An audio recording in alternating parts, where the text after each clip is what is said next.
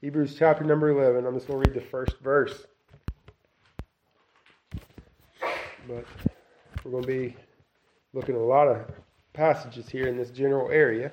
We'll just read the first verse for our text.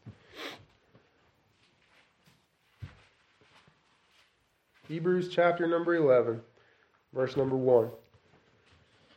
Now faith is the substance of things hoped for, the evidence of things not seen. The Bible conference that I was invited to down in Silsbee, Texas, has the theme of faith, and all the messages are coming from Hebrews chapter number 11.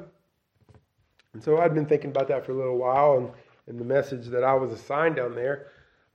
But thinking about it as a whole, what is the purpose of this chapter? What is the purpose of giving us these little snippets of individuals and what they did in this life? And many call this the Hall of Faith or Heroes of Faith. But if you look at some of the things that we have in here, they're just sort of ordinary, everyday things that they did. They weren't necessarily great acts of faith. Verse 22, by faith, Joseph, when he died, made mention of the departing of the children of Israel and gave commandment concerning his bones. And you think of all the things in Joseph's life that the author could have wrote, that might not be the first thing that pops into your mind. And then you go a little bit later on, Gideon, Barak, Jephthah. Some of these guys, you wonder, well, what is it about them or that was the cause for this? And I think if we consider why the author of Hebrews has this chapter and the purpose of this chapter, it helps us better understand why these people were placed in this situation or placed in this chapter and what it was. Now, I'm not downplaying their faith by any stretch of the imagination, but I think there is a purpose here for what is being driven at in this chapter. And I believe it is to give us encouragement to live by faith in this life, to help you and I not to give up, to persevere, to keep trusting God, to keep looking to Christ. And despite problems in this life, persecutions, trials, troubles, temptations, that we don't give up, that we keep on trusting in the Lord. Though everything looks like it's against us, though everything looks like this deck is stacked against us, we press on and keep trusting in the Lord. And I think this great cloud of witnesses that we have here, this group of witnesses that we have testifying unto the Lord, will help us to persevere and keep trusting in the Lord. So let's back up to chapter 10 and look what leads into this chapter, I think, to help us better understand what's going on here. Because if you go back all the way to verse 22, in verse 19, we have boldness to enter into the holiest by the blood of Jesus. There's a new and living way consecrated for us through the veil, that is to say, his flesh, through Christ with his high priest. So he says, let us draw near unto God with a true heart in full assurance of faith, having our hearts sprinkled from an evil conscience, let our bodies be washed with pure water. Let us hold fast the profession of our faith without wavering. And let us consider one another to provoke unto love and good works.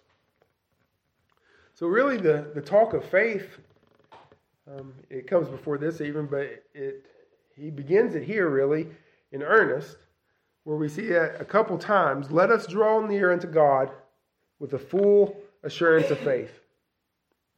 Since we have a great high priest who has made the way into the holiest of all through the blood of Jesus, that there is a way consecrated for us through his flesh, let us draw near unto God. Let us, with full assurance, a heart in full assurance of faith, without wavering, without doubting, let us come to God.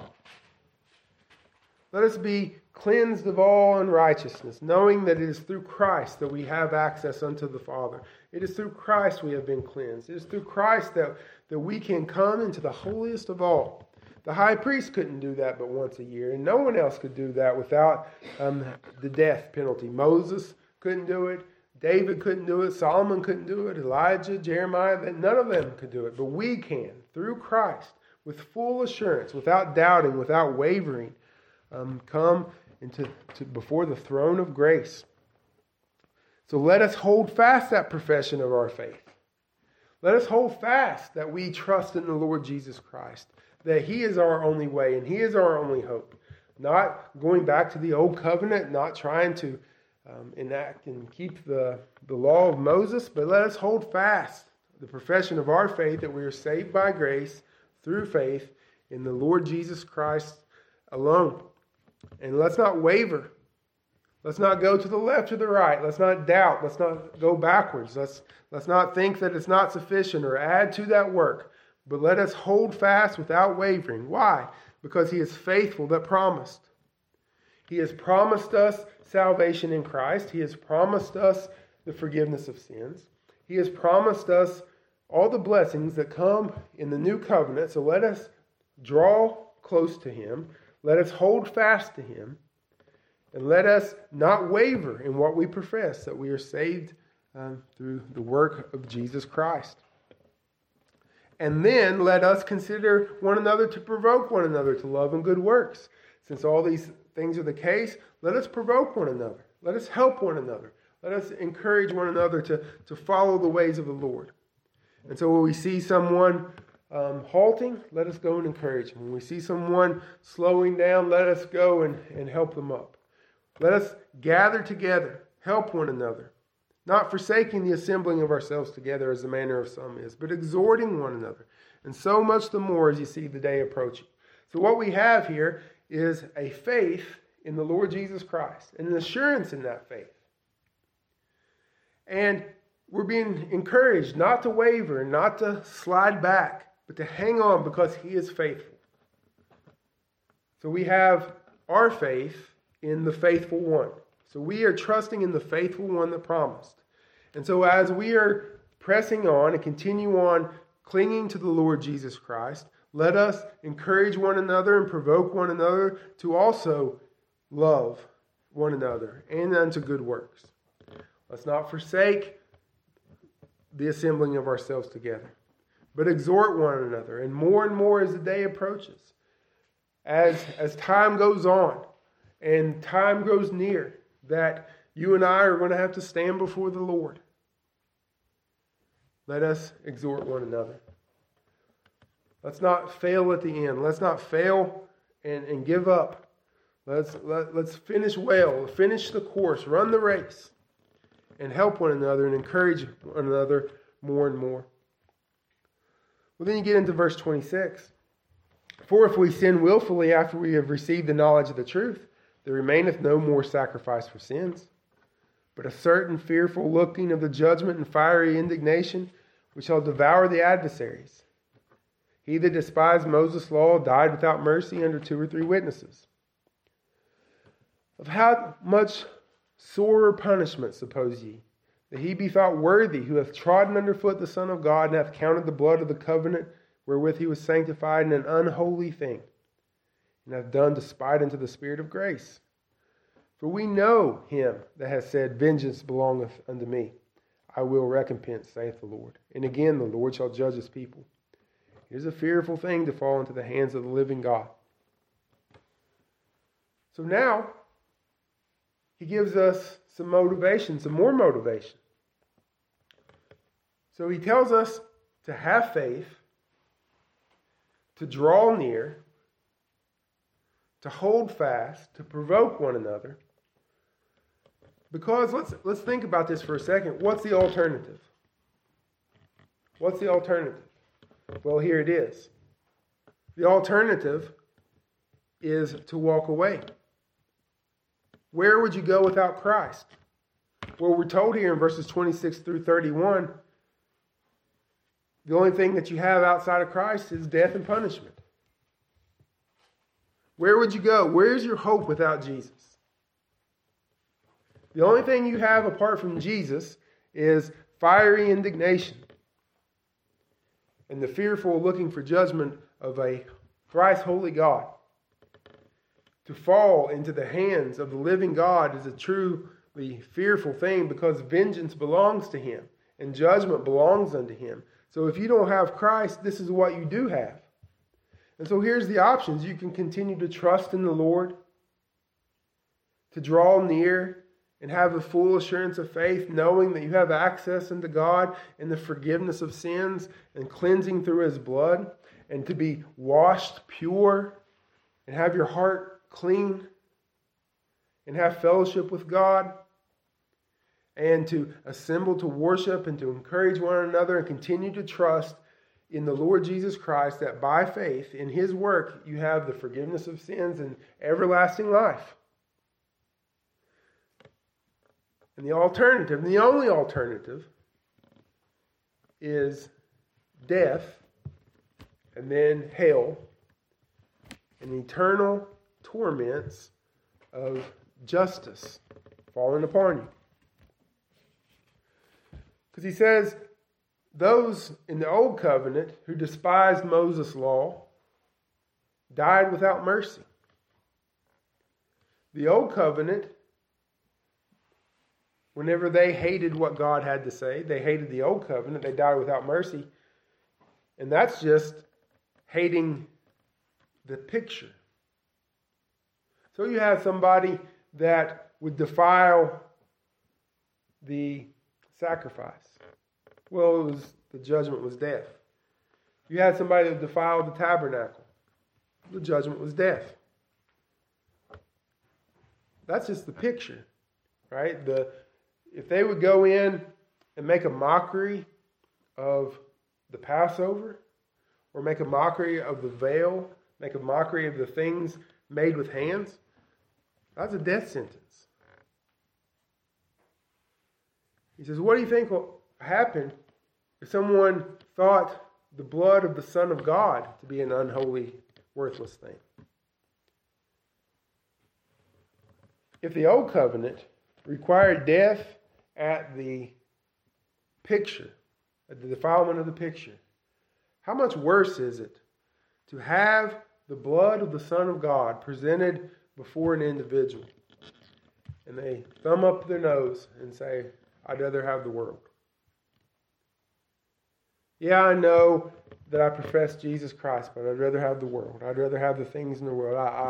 I don't trust in that blood anymore, and it means very little to me. Well, that's your alternative. That's what you have without Christ. So he shows one way, the way of faith, and he says this is what your alternative is if you fall away. But he hopes better things for us. Verse 32, but call to remembrance the former days, in which after you were illuminated, you endured a great flight of affliction. Partly was you made a gazing stock, both by reproaches and afflictions. Partly was you became companions of them that were so used. For you had compassion of me and my bonds, and took joyfully the spoiling of your goods, knowing in yourselves that you have in heaven a better and enduring substance. So he says, I want you to stop and think about this for just a moment. Remember the former days.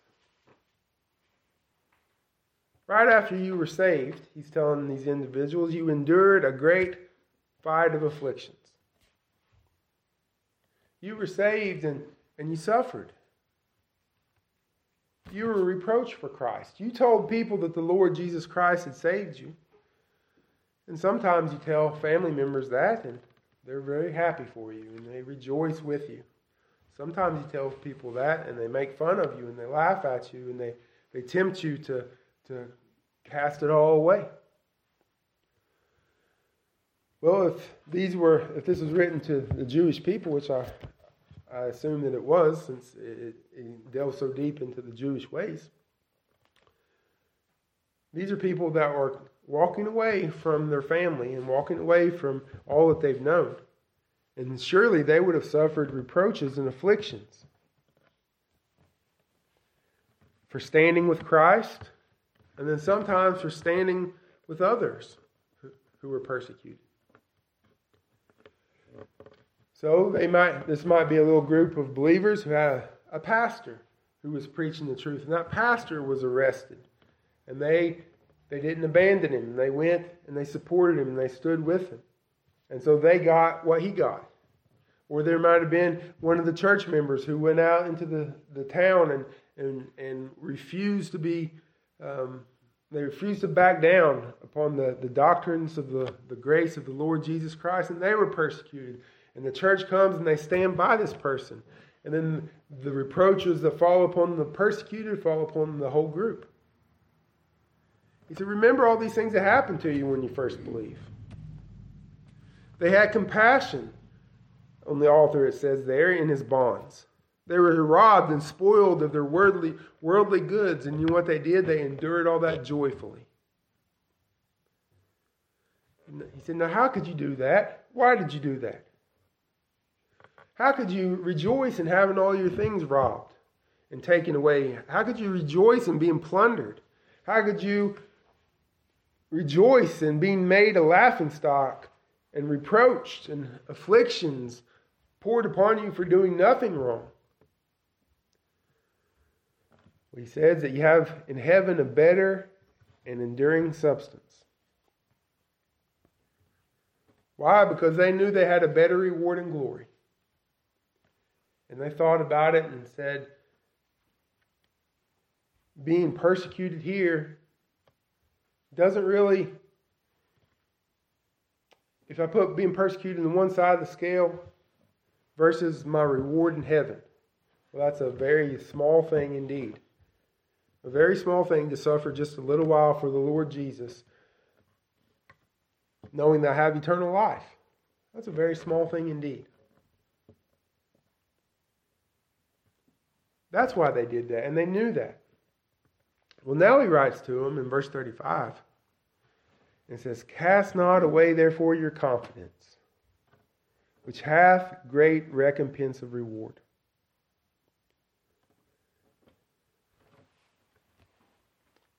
So, when the Lord saved them, they were very zealous to suffer. But now maybe they're halting. Now maybe they're wavering. Now maybe they say, well, I know I'm going to heaven, and it's not that big a deal. It's not that important. He says, no, cast not away therefore your confidence, which hath great recompense of reward. Don't throw away your assurance that you have and the confidence that you have and what you have in Jesus Christ. They were able to stand boldly for what was right and true, so don't go back on that now. Don't cast away that faith that you had, that confidence that you had, because that has a great payment. You get a lot out of that. There's a great reward with that kind of faith. For ye have need of patience, that after ye have done the will of God, ye might receive the promise. For yet a little while, and he that shall come will come and will not tarry. Now the just shall live by faith, but if any man draw back, my soul shall have no pleasure in him. But we are not of them who draw back unto perdition, but of them that believe to the saving of the soul. The Lord's coming back. And you have need of patience. You need to endure that after you have done the will of God, you might receive the promise. He said, we don't have the promise yet. The promise is still future. Eternal life is still in future. The rewards that we have are still ahead. We haven't received our great inheritance that's reserved for us in heaven. He said, so don't cast away your confidence yet. Don't cast away your faith yet, because you haven't received the promise yet. So what you need is endurance. You need patience. that after you have done the will of God, after you have finished your race, after you have trusted in the Lord all the way to the end, you receive the promise. Because the Lord is coming back. And the just, as he quotes it from Habakkuk 2, chapter 2, the just shall live by faith. No, the just shall have life by faith. But after the just have life by faith, the just shall continue to live by faith. So there is a faith that justifies in our salvation, trusting in the Lord Jesus Christ. And then there is that faith that the just live by. That we continue day by day living by faith, trusting in the Lord, enduring unto the end. We have faith, but we also live by faith. And quoting Habakkuk, he says, those who draw back, those who give up, those who walk away, God has no pleasure in. So what it's saying is this true faith that we have is an enduring faith. It's not saying a prayer and giving a profession, but it is a saving faith unto the saving of our souls. It is a new birth. And that new birth, that faith that God gives us, is one that doesn't go away. But, in verse 39, we are not of them who draw back unto perdition, but of them that believe to the saving of the soul. That's not us, though. He says this before. He said, this is what you have in faith. Have full assurance. Because otherwise, this is the only option that you have. The judgment of God. Continue to persevere in your faith. Because if anybody draws back, God has no pleasure in him. But we are not of them who draw back. God's elect are not them that draw back. Those who have true and saving faith are not those who draw back. Some may, but not God's elect. So he goes back and forth, sort of warning, but with a warning towards encouragement. This is why you need to press on. We are not those that fall back. We are not those that fall away. We are those who endure. We are those who have patience. We are those that have a full assurance of faith, who draw near, who hold fast. That is what saving faith is. And this is the purpose of Hebrews chapter 11. Not how to be saved, or not how to stay saved, but this is encouragement to God's people. It's encouragement to them who do not draw back unto perdition, to press on. It's an encouragement and a help for us to keep on trusting, to hold fast our profession, to give us a great cloud of witnesses of those who trusted in the promises of God, endured great hardships, or looked to the promises without having any good reason on this earth to believe so other than God said. And they did. And so these are all witnesses to tell us, keep going, keep believing. And so Enoch will come, and Enoch will testify that we ought to just keep trusting in the Lord. And Abel will testify, and Noah, and Abraham, and Sarah, and Moses, they all testify to the fact that God's people live by faith and trust His word. So that's what this is about. It's helping us who do not draw back to keep on trusting in God's promises. It's for people about to face hard times to trust in the Lord and not give up. Because in chapter number 12, it says in verse 4, you have not resisted unto blood, striving against sin, and you have forgotten the exhortation which speaketh unto you as children. My son, despise not the chastening of the Lord, nor faint when thou art rebuked of him. Because he's saying, after this, he says, now you haven't resisted unto blood yet. And you've forgotten that the Lord chastens those who he loves. So he's telling them you're going to face hardships. You're going to face trials. So how do we endure in that? How do we suffer with no obvious ways of escape from the suffering in this life that we can see in the flesh? How do we keep on?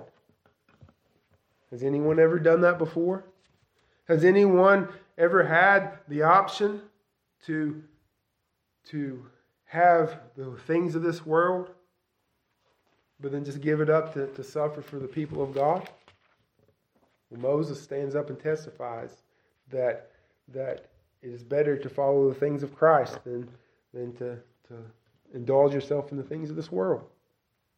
So we have all these testimonies telling us to keep trusting in the Lord, not to give up and trust Christ in the midst of suffering. So look in verse number 1 of Hebrews 12. Wherefore? So you have this, chapter 11, all these witnesses.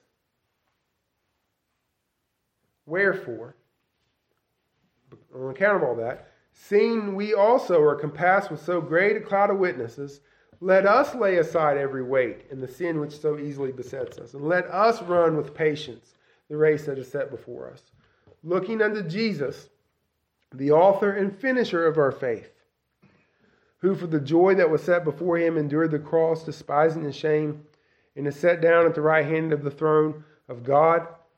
For consider him that endured such contradiction of sinners against himself, lest ye be wearied and faint in your minds. So this tells us the purpose, doesn't it? So if we think at the end of chapter number 10, the encouragement to faith, to have patience, he said, that you have need of patience, that after you've done the will of God, you might receive the promise. Then he says, wherefore, after all these examples, let us set aside our sin that easily trips us up, and let us run with patience the race that's set before us. He said, you need patience to finish the course. Here's some examples of that. Now, follow those examples, follow those witnesses, and run the race that is set before you with patience. Not looking behind, but looking unto Jesus, the author and the finisher of our faith. Where does our faith come from? Who is the establisher of our faith? Who gives us our faith? Well, it's Jesus. Look to him as that author and finisher of our faith, who for the joy that was set before him endured all these sufferings. That he suffered and was shamed and died upon the cross and endured the contradictions of sinners against himself. But what did he do? He looked ahead to the joy that was set before him. When he was whipped and beaten and imprisoned and mocked and spat upon, he looked ahead. He looked to the joy that was set before him. He looked to the promises of the Father. Now consider him, lest you be wearied and faint in your minds. Unless you just get tired and you walk away and you give up and you get discouraged and you think, there's no point in this. There's no point in pressing on. There's no point in continue. Well, look to the author and finisher of your faith, who endured the cross, despised the shame for the joy that was set before him. Look to Christ and be strengthened and faint not in your minds. Because the hard days are coming, he said. But the hard days are there for our good. The chastening of the Lord has been ordained for our good. So trust. And as you start in chapter 11, you cover about 4,000 years of God's people, starting with Abel.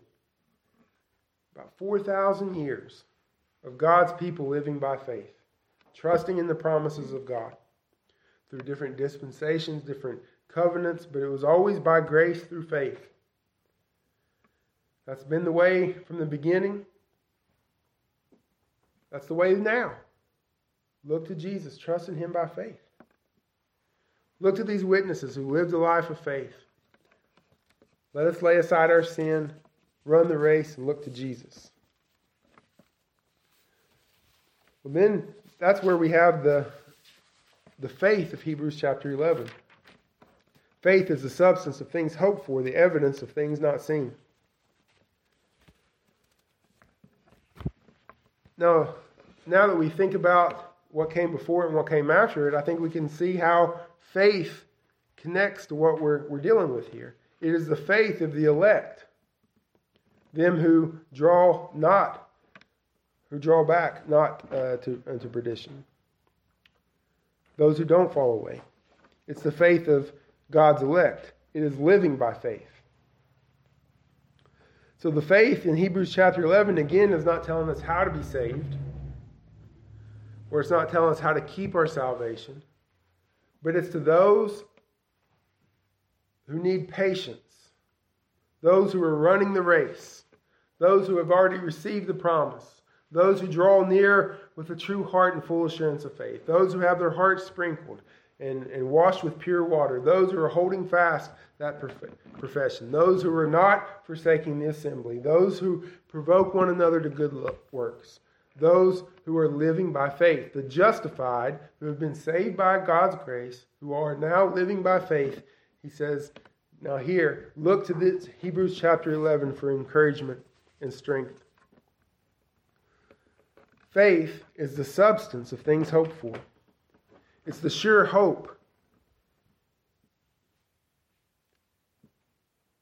and the conviction of things that we don't see. It's the substances, or the essence, rather, of what you hope for. So hope is always future. Now, in verse number 3, it talks about faith as an illustration of creation. But things that you hope for is always in the future.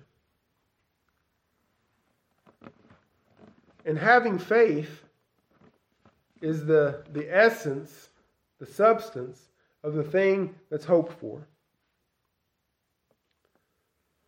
It's the essence of the thing that is promised. It's a taste of those things that is promised. So it's more than just hoping something good will happen. It's more than just wishing something would happen. But it's the essence of the thing that God has promised. So like in 1 Peter chapter number 1.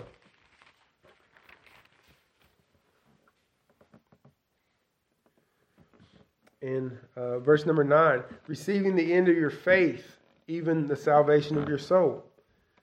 This is that thing that God has promised. And it says, if we back up a little bit, in verse number 6, wherein you greatly rejoice.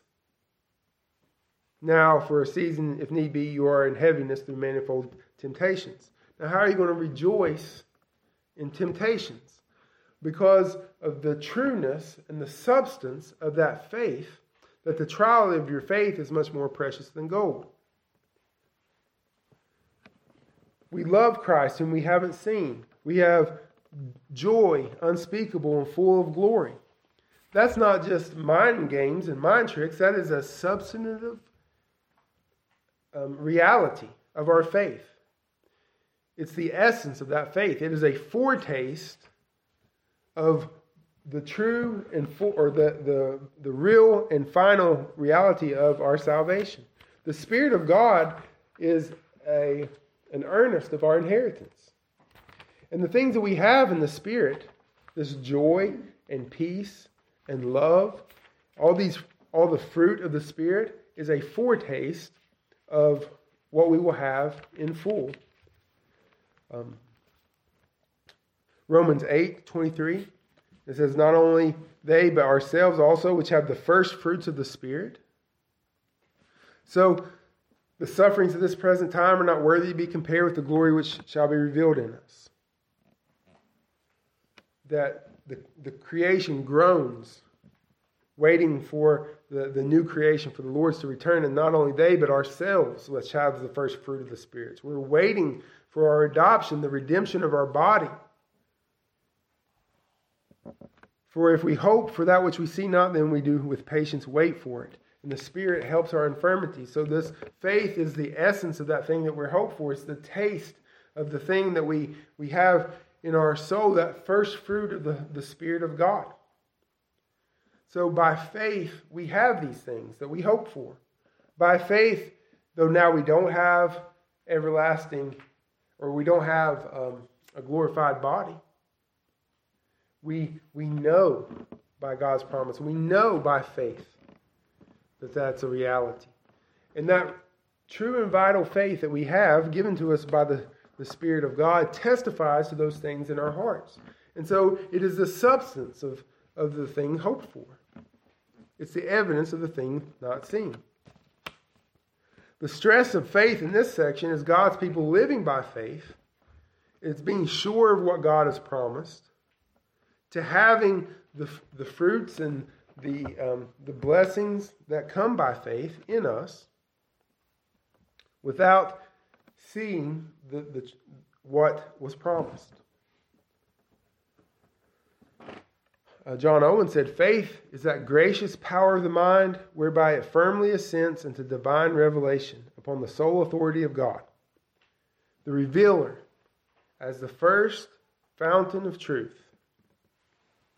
It's unto faith that revelation of these invisible things is made, which it mixes and incorporates itself within, whereby its evidence unto us. So the assent of the faith of the believer is satisfactory evidence of the thing itself. So, in other words, what he's saying is that this gracious faith, not I just hope this is going to happen. You know, the politicians told all the college students, we're going to pay all your student loan off. And I said, oh boy, we're going to get free money. And then the election's over, and they said, well, I don't think we're going to be able to do that. So they hoped in some, that was a hope, that was a wish. Even though they knew it was probably never going to happen. That was a wish. Well, that's not biblical faith, and that's not biblical hope. Faith is a work of God. It's God-given to us, whereby the child of God who assents unto that revelation. So God tells us something and gives us the light of God's glory shines in our hearts. He gives us faith till we see the truth and we assent to that truth. We agree with it. We believe it with all of our heart.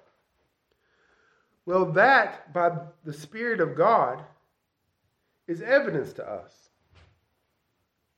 That's satisfactory evidence to the child of God just as much as the thing itself. That's why we love Jesus Christ, though we haven't seen. Now, I couldn't convince you not to love the Lord Jesus Christ, because you do. And the promises of God is just as satisfactory evidence as seeing him in the flesh. And that's what Peter was talking about. It's evidence. It's the substance, it's the evidence of things not seen. That true and living faith the Spirit of God gives us. So people say, well, where's the evidence? Well, the evidence is the Word of God. God said it. I say, well, I don't believe the Word of God. Well, of course you don't believe the Word of God.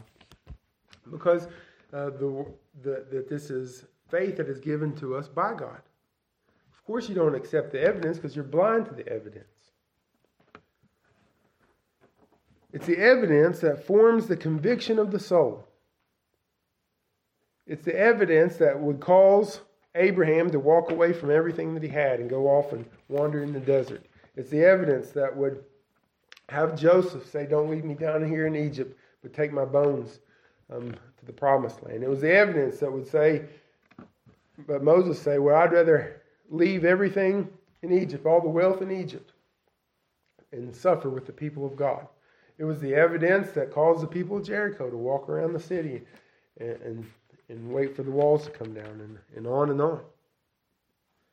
Because it is that working of the Spirit of God in our soul that we understand these things are true. So what does Satan try to get God's people to do? He tries to get them to doubt the Word of God. What did he do to Eve? Did God really say? God didn't really say. He tried to get her to doubt. What's the devil try to get people to do? All through the scriptures, doubt. Doubt God's word, doubt God's promises. Don't believe him. Why? Because faith is that God-given evidence that these things are true. So he tries to shake us right at the core of the thing that we know to be the grounding of our Christian walk. Faith in the Lord Jesus Christ. So what's the answer? The fiery darts of the devil. Well, it's the shield of faith, isn't it? Faith is the answer to Satan whenever he tries to get us to doubt. It's not to go to science and say, if you start to doubt, say, well, I'll go to science and get scientific data. You know what will happen? You'll begin to doubt more and more and more.